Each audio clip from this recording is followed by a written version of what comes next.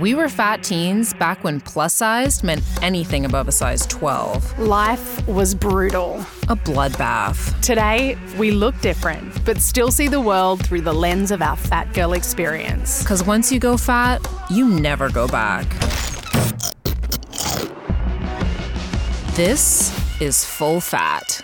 We work hard, we play hard. Cliche, and in my case, not true. I play pretty light. Yes, knowing you as well as I do, Nat, I would lovingly say you're wound a teeny bit tight. I am feeling the love in your shade, and it is true. I am hoping to get some fun spo from our conversation today. Well, I say we blow off some energy on the playgrounds of life that we will be discussing in this episode, Nat. Some literal, some metaphorical. Yes, today we'll chat about how being fat kids influenced access to play and how we played. Barriers to being playful, and perhaps most importantly, what play means and looks like for us today.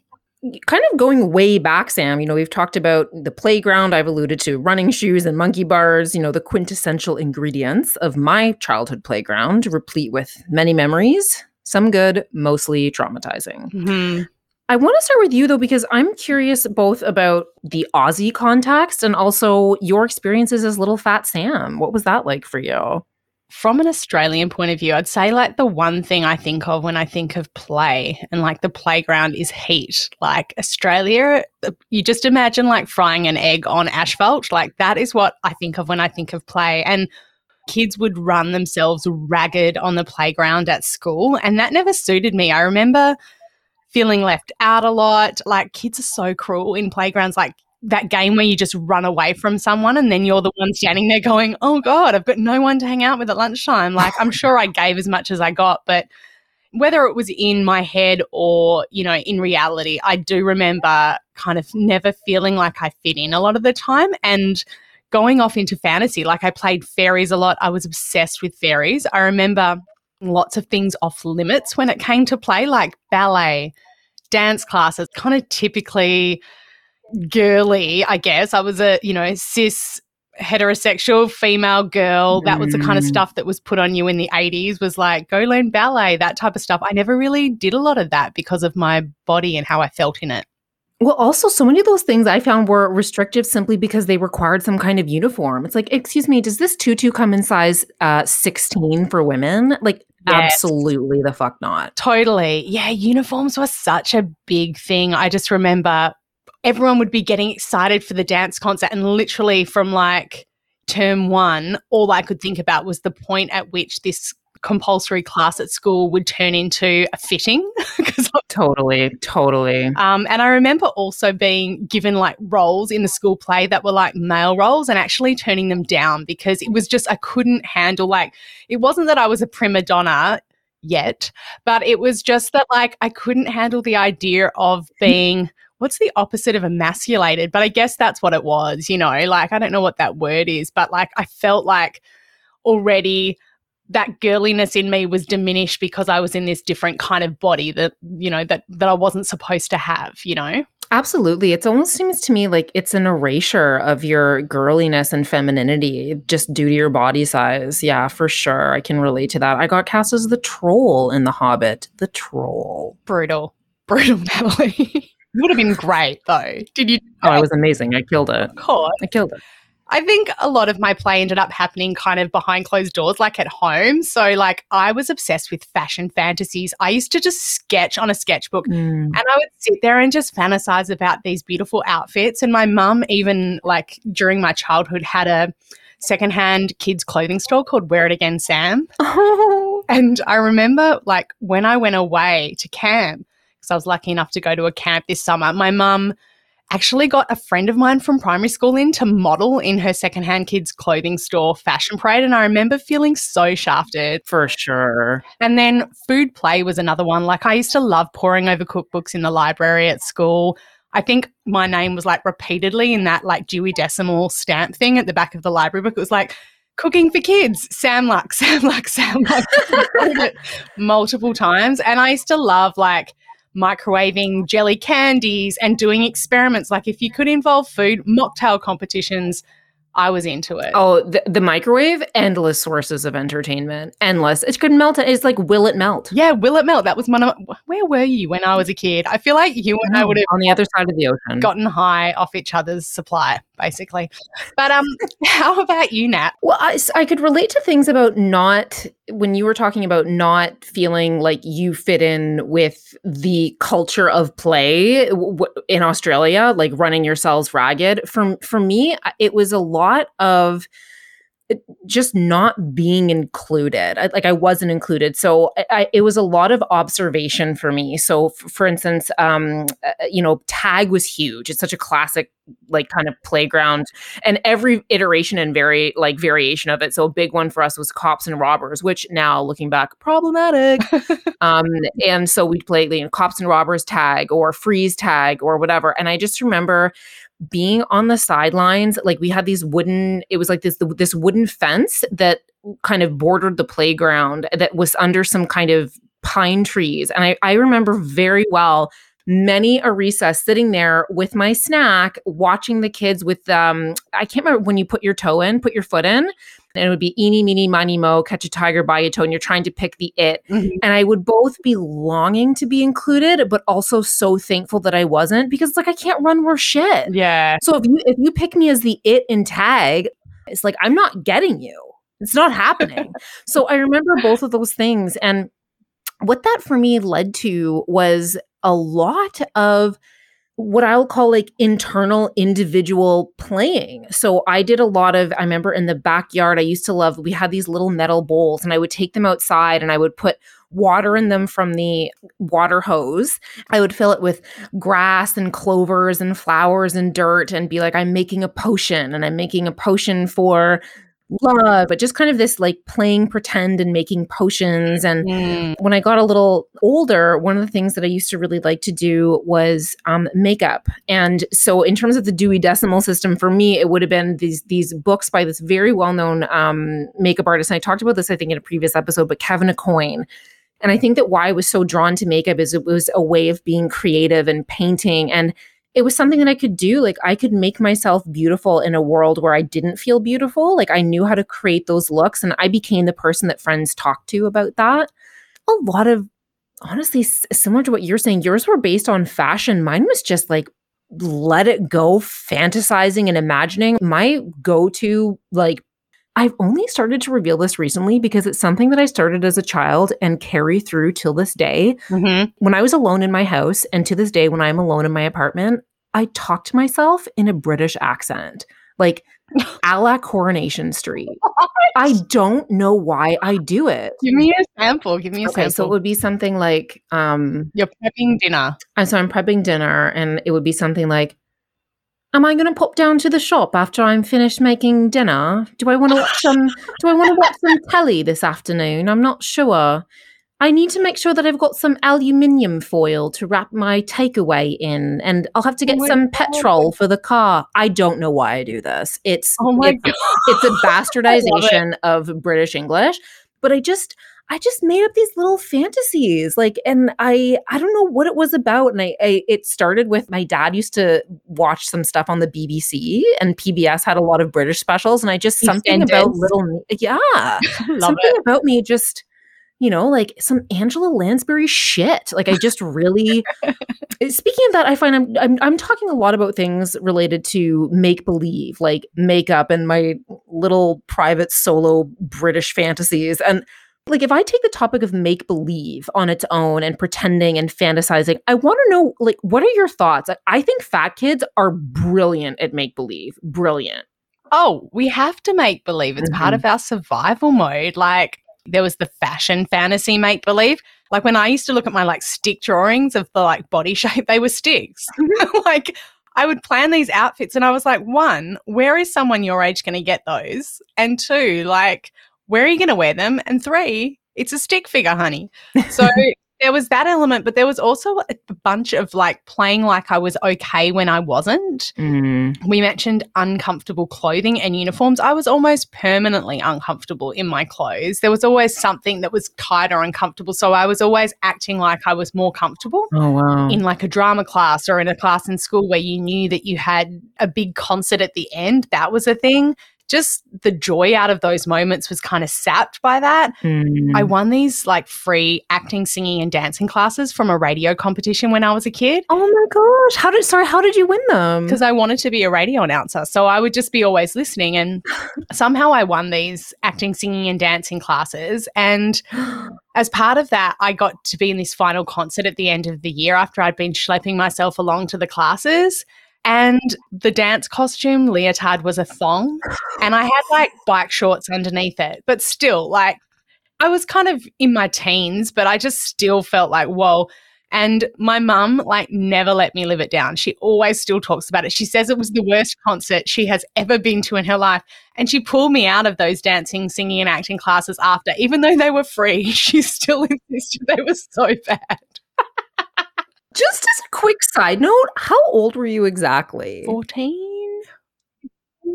Okay, listen, dance instructor.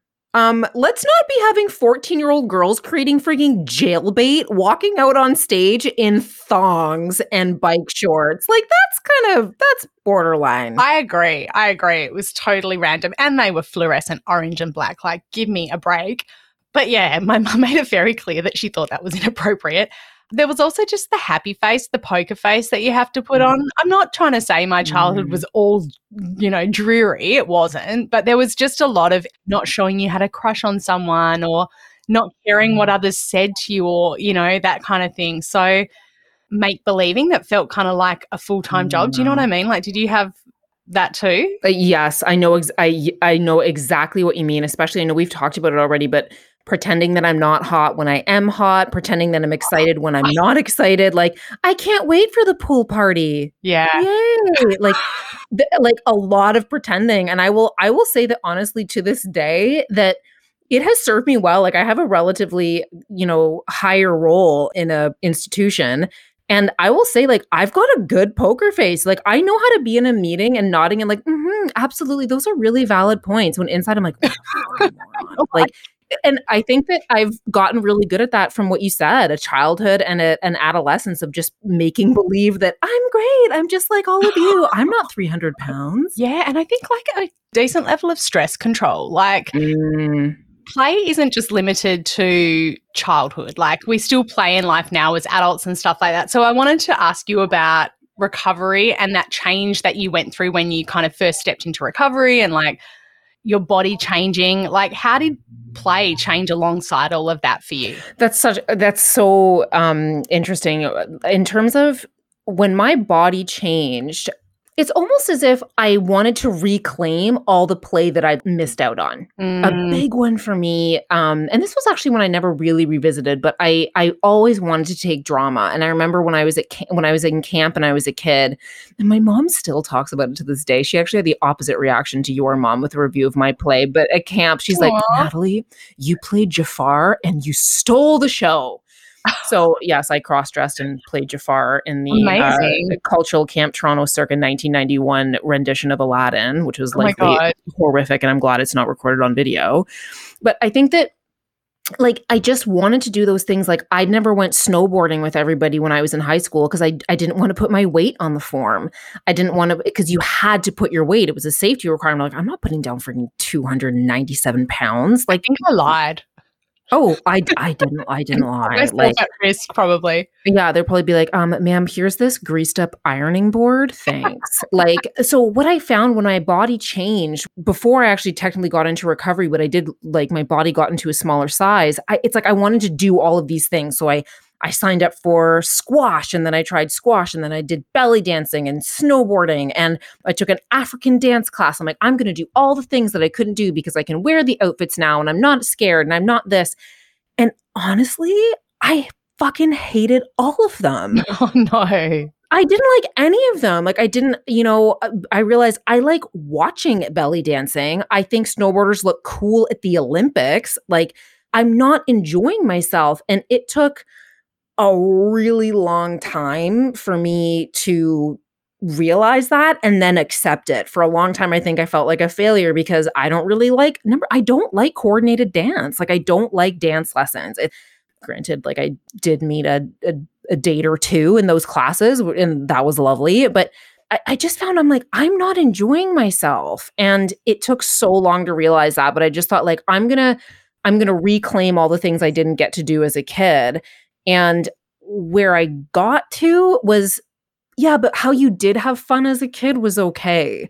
Dive more into that. I mean, so I did a lot of things I didn't like doing. And I think in large part that was straight up because I didn't know what I really liked to do, which I was kind of saying. It's hard, because sometimes you see groups of people and they're having such a good time and you're not having fun doing something and you're like, what's wrong with me? Like, are these people on some kind of drug that I'm not on? Like, how are they just having the best time doing this activity that feels really meh to me, you know? I 100% agree. An example, I went with a girlfriend to what's called a biography, where they teach you the choreography for one of Beyonce's music videos, like within 2 hours. Oh, yeah. Let me tell you something.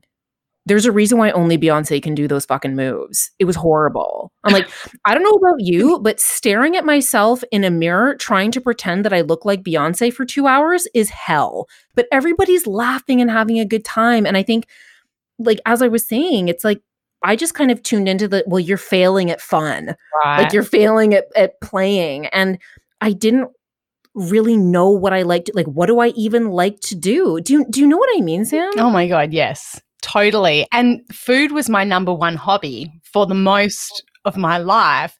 So it's still one of my favorite parts of being alive. Like I still think I'll always be negotiating that line between healthy and unhealthy obsession with food. Like I don't want to say I'm a foodie because I think that doesn't quite cut it, but like I love it. It's deeper.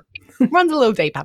But I like to know that about myself today. And, you know, that windy road that I've had to recovery, that's become one of my hobbies today as well. Like I love listening to podcasts about all different kinds of disordered eating. I know that sounds so lame to say that, but I do. I love hearing talks about psychology and human development. I love going to meetings. I love talking to other people, you know, depending on where I'm at in the week. Some days I don't love going to meetings, but, you know, I just enjoy that. That's become one of my hobbies too. And I think growing up heavy gave me this sort of hangover from being on the fringes of like what we call like normies, like normal kids and like what was like socially acceptable. So I used to accept a lot of invites to things I didn't want to do. And I would feel this sense of guilt whenever I said no, not because I didn't have friends growing up. I did, but I guess there was just this part of me that felt like if I say no, I won't get invited again. And like just wanting to fit in so bad and wanting to be what other people wanted me to be. And today I'm way more okay with that. But I have to watch myself because I also have the tendency to go full hermit in the woods. Like I could just be hanging out with Mingus, doing cat photo shoots with him and be quite happy. I know exactly what you mean. And I will say feline photo shoots with Mingus, worthy pastime. He's like, he loves the camera. He loves the camera, 100%. But I do pay attention to how different activities make me feel. Like I love playing my ukulele, not professionally, but I just love playing it and singing along. And that can really alter my mood. Like I said, taking photos of my cat at the park. Love doing that. Dancing merengue with my partner in the living room. Like we love to do, you know, because he's Latin American, so we love to do a bit of like Latin American dancing. Again, not at a professional level by any stretch. Or just like seeing a movie on my own and just stretching out and having the cinema to myself. And yeah, I'll never feel like my partner. Like he's someone that has defined hobbies. He loves photography, and when he gets into a hobby, he goes deep and spends hours on YouTube and stuff like that. I'm not like that. I like a lot of things light. So yeah, I know we're grown, but is play still a part of your life, Nat? How does that look today? I would say that play is a part of my life today. And I think that a big part of, I guess I'll kind of call it like finding my play, is like, what do I actually like to do? Like actually in my stomach, like what is like, gives me that feeling of, ooh, yeah, that would be fun. And for me, sometimes it's, I guess you could say bigger things. Like I really enjoy planning events that I think are going to bring other people joy or thinking about ways to make people feel special. So As a for instance, like my when it was hard lockdown a year and a half ago and it was the first Mother's Day, I know that my mom loves flowers. And I remember I found all of these really high quality gifts of flowers blooming in kind of rapid motion. And I just made this beautiful email of all these flowers. So I really like doing things like that. I love going to comedy clubs. And part of what I love is like being in the audience and like the interacting. Some people hate sitting in the front row. I love it. I'm like, how are they going to make fun of me? Like, what are they going to say? Like, what are they going to pick on? And I think I love that. Yeah. Like they'll say, what do you do for work? I'm like, I'm in the mental health field. They're like, okay, pass. Like humor was something that I developed at a young age because it was a really great defense mechanism. It really helped me in terms of like creating social bonds. Because if people are like, if you make people laugh, they're not making fun of you. So I love comedy clubs, but I also love really, really simple things. Like I like horror movies, even though they terrify me and I have to, sleep with the light on for days afterwards. I like still, as I told you, I walk around my apartment straight up, full blown BBC special by myself at home alone. Like I love talking in a British accent. I love magazines, paper ones. Like one of my favorite treats to do is to go to a convenience store and get like 4 or 5 magazines. Like, and I'm not talking sophisticated. I do like Psychology Today, but I mean like People magazine and just pour through what are celebrities doing. Cause I'm more tactile. I don't really love reading kind of celeb websites and things like that. And I think that for me, one of the things in terms of the way that play is part of my life today is seeing me when I'm silly. That is a very intimate thing to me because, and I think that that's born out of what we were talking about. I couldn't play in the way that other kids could. Like I couldn't play tag. I couldn't wear the uniform. Like I had to, as you said, I had to pretend that I was okay a lot. So if you're really seeing me being vulnerable and silly and like, that's a very intimate thing for me because it feels vulnerable. It feels very vulnerable to let go and to play. And like, a week ago, I was doing some emails and just next to my partner in bed. And for some reason, we started like making animal noises. And I said, well, like, what's your favorite animal noise? He's like, well, I think I'm pretty good at making like a wolf noise. And we're just like laughing and being silly like that is like, feels very intimate and vulnerable. Not many people get to see me that way. And so I think that we've definitely can both say that play is a part of our life today. I have thoughts on this question, but I'm curious, what do you think of the question, what do you do for fun? First of all, I feel like it's the kind of thing that someone really unfun asks you. Like 100%. Yeah, it's like one of those first date 5-year plan type questions. It's just like I think if you've spent a period of your life living in a really hedonistic fashion, it kind of ruins you for garden variety fun. Like, as you said when we were planning this episode, collecting stamps. It's like, yeah, I don't know. Some people will get that and some people won't. But like, if you know what I'm talking about, then you'll know. Today, my fun is different. It's less high octane, less high fructose corn syrupy, but it doesn't have a tail that comes back and whips you, which might sound really like recovery programmy-ish, but I'm grateful for that. While you don't get those same like highs, I guess, of play, you also get to have that kind of more constant, like safe kind of play.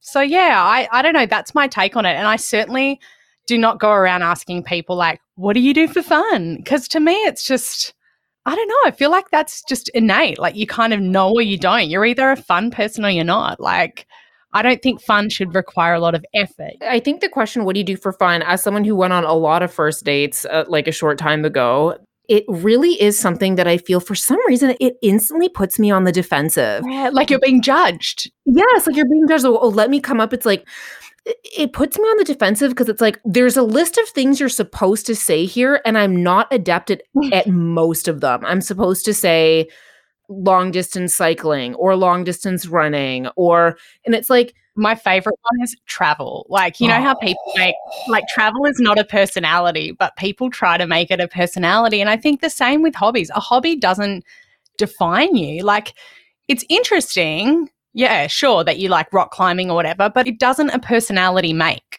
I agree. You've said that to me. That blew my entire fucking mind when you said that travel is not a personality. It's like, yeah. And sometimes for me, I would find that question made me feel like I need to perform. I need to say something that I do that fits into this box. When the reality is like, what do you do for fun? And like, do you want to hear the real answer? Because it's putting shit in shopping carts online that I can't afford and then pressing the X button. Like because it's fun. Like it's fun for me to walk around my apartment talking in a British accent, picking up magazines.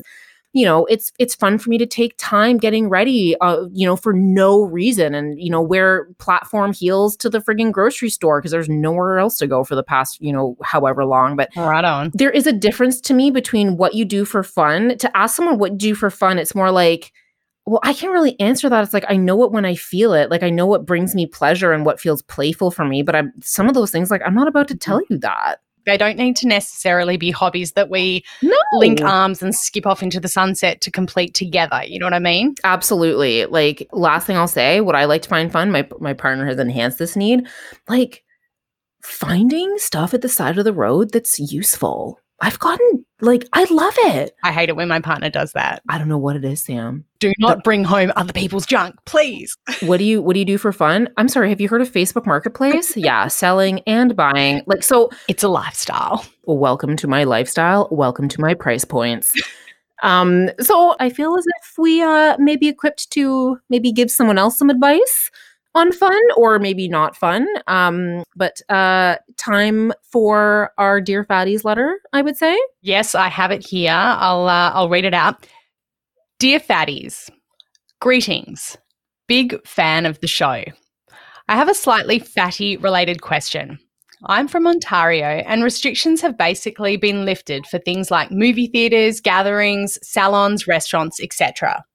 While some are happy about the return to these things, I find myself completely overwhelmed. I come from a high controlling exercise bulimia history with food and weight. I work hard at my well-being now and admit it's not perfect, but I am trying. One of the things that I think helps me is scheduling and calendaring. I put everything in my calendar. Everything. Breakfast, lunch, dinner, snacks, grocery shopping, laundry, getting ready, shower time, sleep. Whoa. While to some this may seem intense, it is comforting to me. I've come to accept it. I think it's a healthier manifestation of what used to be planning calories in, calories out via hours of exercise, calculating calories burned by chores, etc. This scheduling was easy to do when everyone was in lockdown, and to be honest, I loved it. But now that things are opening up, I find that friends and family are asking me to do things and I'm so anxious. I don't have room in my calendar and I feel bad saying I can't because I have to do laundry that night. But I also hate how I feel when I don't stick to my schedule. Can you help? Longing for lockdown. Do you want to take the lead on this one, Nat, and I'll give my thoughts a little bit later? For sure. It's interesting. I'm really wanting to hear your perspective because you knowing me, I can relate more to this listener than I can to you. Yeah. You know what I mean? Like you're going to have like a different perspective here. I think there's two things here. Longing for lockdown, I will speak to maybe what I want to speak to is what are ways that you can have fun and engage in pleasure and play, as we were talking about, in ways that feel truly good for you inside. And hopefully that does incorporate friends and family. I think the piece that is separate to me is the level of anxiety I'm hearing about your schedule. And I think that it's important. I don't want to undermine that this sounds like something that is I know you've identified it as a coping mechanism. I certainly don't think that this is something that, throw it out the window and become a free-spirited, fly by the seat of your pants kind of a person. Right. It's stabilizing for her, it sounds like, or for them. Absolutely. It does sound like it's stabilizing for them. I do think that, I'm just going to invite you to maybe think about, does the level to which I need to stick to this schedule, is it really helping me, or have I maybe kind of transposed one fixation for another? And I don't know. I'm certainly not a psychologist. I'm not going to pretend to be a therapist at all. I just think that that is something that I do think maybe you're ready for the next step. Maybe you're ready for taking one thing out of the calendar and leaving that to chance. And maybe that's something small like laundry. I'm just going to say that laundry is something that it'll fit in somewhere. So I think I'll leave that piece. But in terms of pleasure and fun in a way that feels, good and safe for you, one of the things that I was thinking was, if the calendaring works for you, schedule in 2 times a week. If that's what works for you, schedule in fun. And I know that some people might say like, oh, that's if you're scheduling in fun, then it's inherently not fun. I call bullshit. People plan trips all the time. You have to book dates to go and have fun. You have to plan for time off work. So if what would maybe work for you, I would suggest starting with maybe 2 1-hour blocks and fill that with something that you think is going to be genuinely pleasurable. And that, I think, will also put you in the driver's seat, because I think that part of what's making you feel anxious is that you're not in control of these requests. They're coming in and you feel like you need to respond to them. Whereas if you have your fun blocks, however long and however many those are, you know that when those requests come in, you say, great, I'm free in 2 weeks at this time. Does that work for you? And I think that that's a way, I just think add that block to your calendar and maybe look at taking one of your other things out. So that's kind of where I'm thinking, Sam, because I can totally relate to the person. I'm like, oh, great, just schedule it in. But what are your thoughts? My first thought was when you said, I'm not going to act like a therapist, it made me think of one of my favorite actresses, Catherine Hahn, who plays like the therapist in How to Lose a Guy in 10 Days. Oh, yeah. I'm obsessed with her. I'll watch anything that she's in. So anyway, that's how my brain works. So spontaneity is definitely a part of who I am. And I'm kind of the opposite to this person. Like, I feel really unstable when things are overscheduled. Like, I'm someone that likes to have that space. Mm-hmm. So yeah, they say overscheduling isn't great for kids. So I think the same goes for adults as well. I think we have to be careful not to wear our busyness as like a badge of honor. Mm. And not only can this be exhausting for you as an individual to have all of this, but it can be exhausting too for other people around you too, because even though it's helpful, like I love it when you send me a calendar because I'm like, great, it'll remind me about what's coming up. Like, it's helpful. Mm-hmm. But it also just always is like a little bit of a shock, like, ooh, it's set in stone. Like, a friend of mine and I have a joke where we would always, whenever we made plans, he would say to me, can I put it on the whiteboard? And I would go, yes, but I'm keeping the duster, because I was terrified to lock things in, and he wanted to always schedule things because he was a scheduler, and then later in life we would make jokes and be like, oh, we can pencil it in, but I've got the eraser. And like, we still to this day make jokes about that. I would challenge you to put down some of your digital organization tools outside of work. I think they're very necessary for a working situation, of course. But when you've got time off, I would try even just a 14-day period to practice mindful planning, just like people practice mindful eating, just as an experiment to try it. I love it. Because what's the worst thing that can happen if you forget one of these things, or if something gets thrown out the window, or if you have to call a friend and say, I totally forgot our plans, I'm sorry. Like, I think that sometimes there's this layer of pressure we're putting on ourselves underneath that. And by not allowing ourselves to make mistakes, it can just be a lot. And trust me, your friends are probably used to being that girl, the one that or that guy, the one that lets you down or forgets or whatever. And if you just kind of show up and go, this is what I'm trying and it's a little hard, and, show some of that humanity, they're going to really appreciate it. Mm-hmm. Maybe consider trying something like that for a period of time and just see what happens, like leaving things open, like not planning your whole weekend and just waking up in the morning going, what do you feel like doing today? And just following your every whim for a whole weekend and just letting everything roll out spontaneously without planning. Does that terrify someone like you, Nat?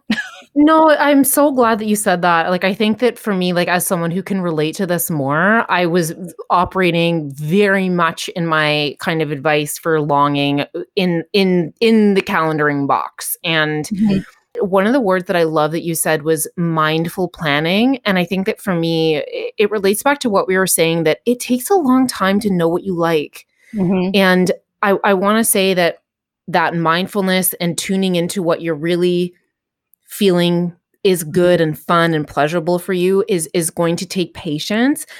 I do still think that this person is someone who needs a boundary. And I think that that's why I really like try this for a week. Say for a week, I'm not going to do this. And how does it feel? And then so you know that there's a beginning date and an end date. And I don't know if you have access to, if you have funding to have access to a therapist or a friend, you could even bookend that week. Say, I'm going to do this and I'm going to check in with you at the end of the week. And one thing I will say as well is that I think a lot of, like when you said tapping into like, what do I really want? I think that happens in the moment. Like we've all had that experience where we've signed up for that dance class, or we've said to our friend, yeah, let's go to a movie and have dinner on Friday night. And then Friday night comes and we do not feel like doing what we've committed to at all. And I think people talk about this a lot on social media, like canceling plans and things like that. And I think we've gotten better at it. But it's like when you make plans in the moment and when you're less hesitant to make plans, there's less of that kind of grudge feeling because you're not always having to do things that you thought you felt like doing 2 weeks ago. I couldn't agree more. And one of the things that I so appreciate about our friendship, which is like the opposite of me, is I know there's a lot of times where I'll say, do you want to have dinner tomorrow night? You're like, yeah. Because like you allow space in your life for the spontaneity and I appreciate it. And it's different than me. And I'll say one of the most radical, wild things I feel like I can do is ask someone to say, hey, do you want to see a movie this afternoon? It actually feels like I have gone into a store, put something underneath my sweater and walked out. Like, I can fly. Like it's I'm falling. Like maybe it's true. And I think that, and I would say, you know, the world needs spontaneous people and the world needs planners. But one thing that I would say longing too is take a page out of, you know, me and Sam's book and befriend people who are spontaneous and like ask them and learn from it. And it helps in the same way that, you know, Sam appreciates things about my little planning ass. Oh, I love it. You know, I appreciate things about her. So I hope that, you know, helps you a little bit. And we'd love to hear back from you. It does sound like you could use maybe a little less Google Calendar and a little more feline photo shoots in the park. Yeah, Mingus is available for modeling shoots for a fee. He likes to be paid in hugs. Absolutely. I would pay top dollar in hugs for that Naomi Campbell kitty that you have there. And I have to say, Sam, I know we were saying it cheesily, but I really do feel like I got some inspiration from this. Like I feel, I don't know, I feel inspired. I feel good. You got the fun spo? I got the fun spo, as cheesy as it may sound. You are adorably cheesy, Natalie. Only the oldest cheddar, please, or Beamster XO. I've never had Beamster. I'll have to try that. You absolutely do. If you want to reach out, ask a question, or share some experience, we are here for it, and we do take the time to respond to your emails. So send us one at thisisfullfat@gmail.com. On Instagram, we are at thisisfullfat.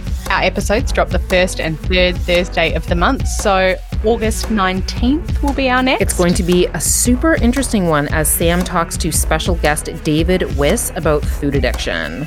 Yes, trust me, you don't want to miss it. Till then, though, stay greasy, ladies. Stay greasy, ladies.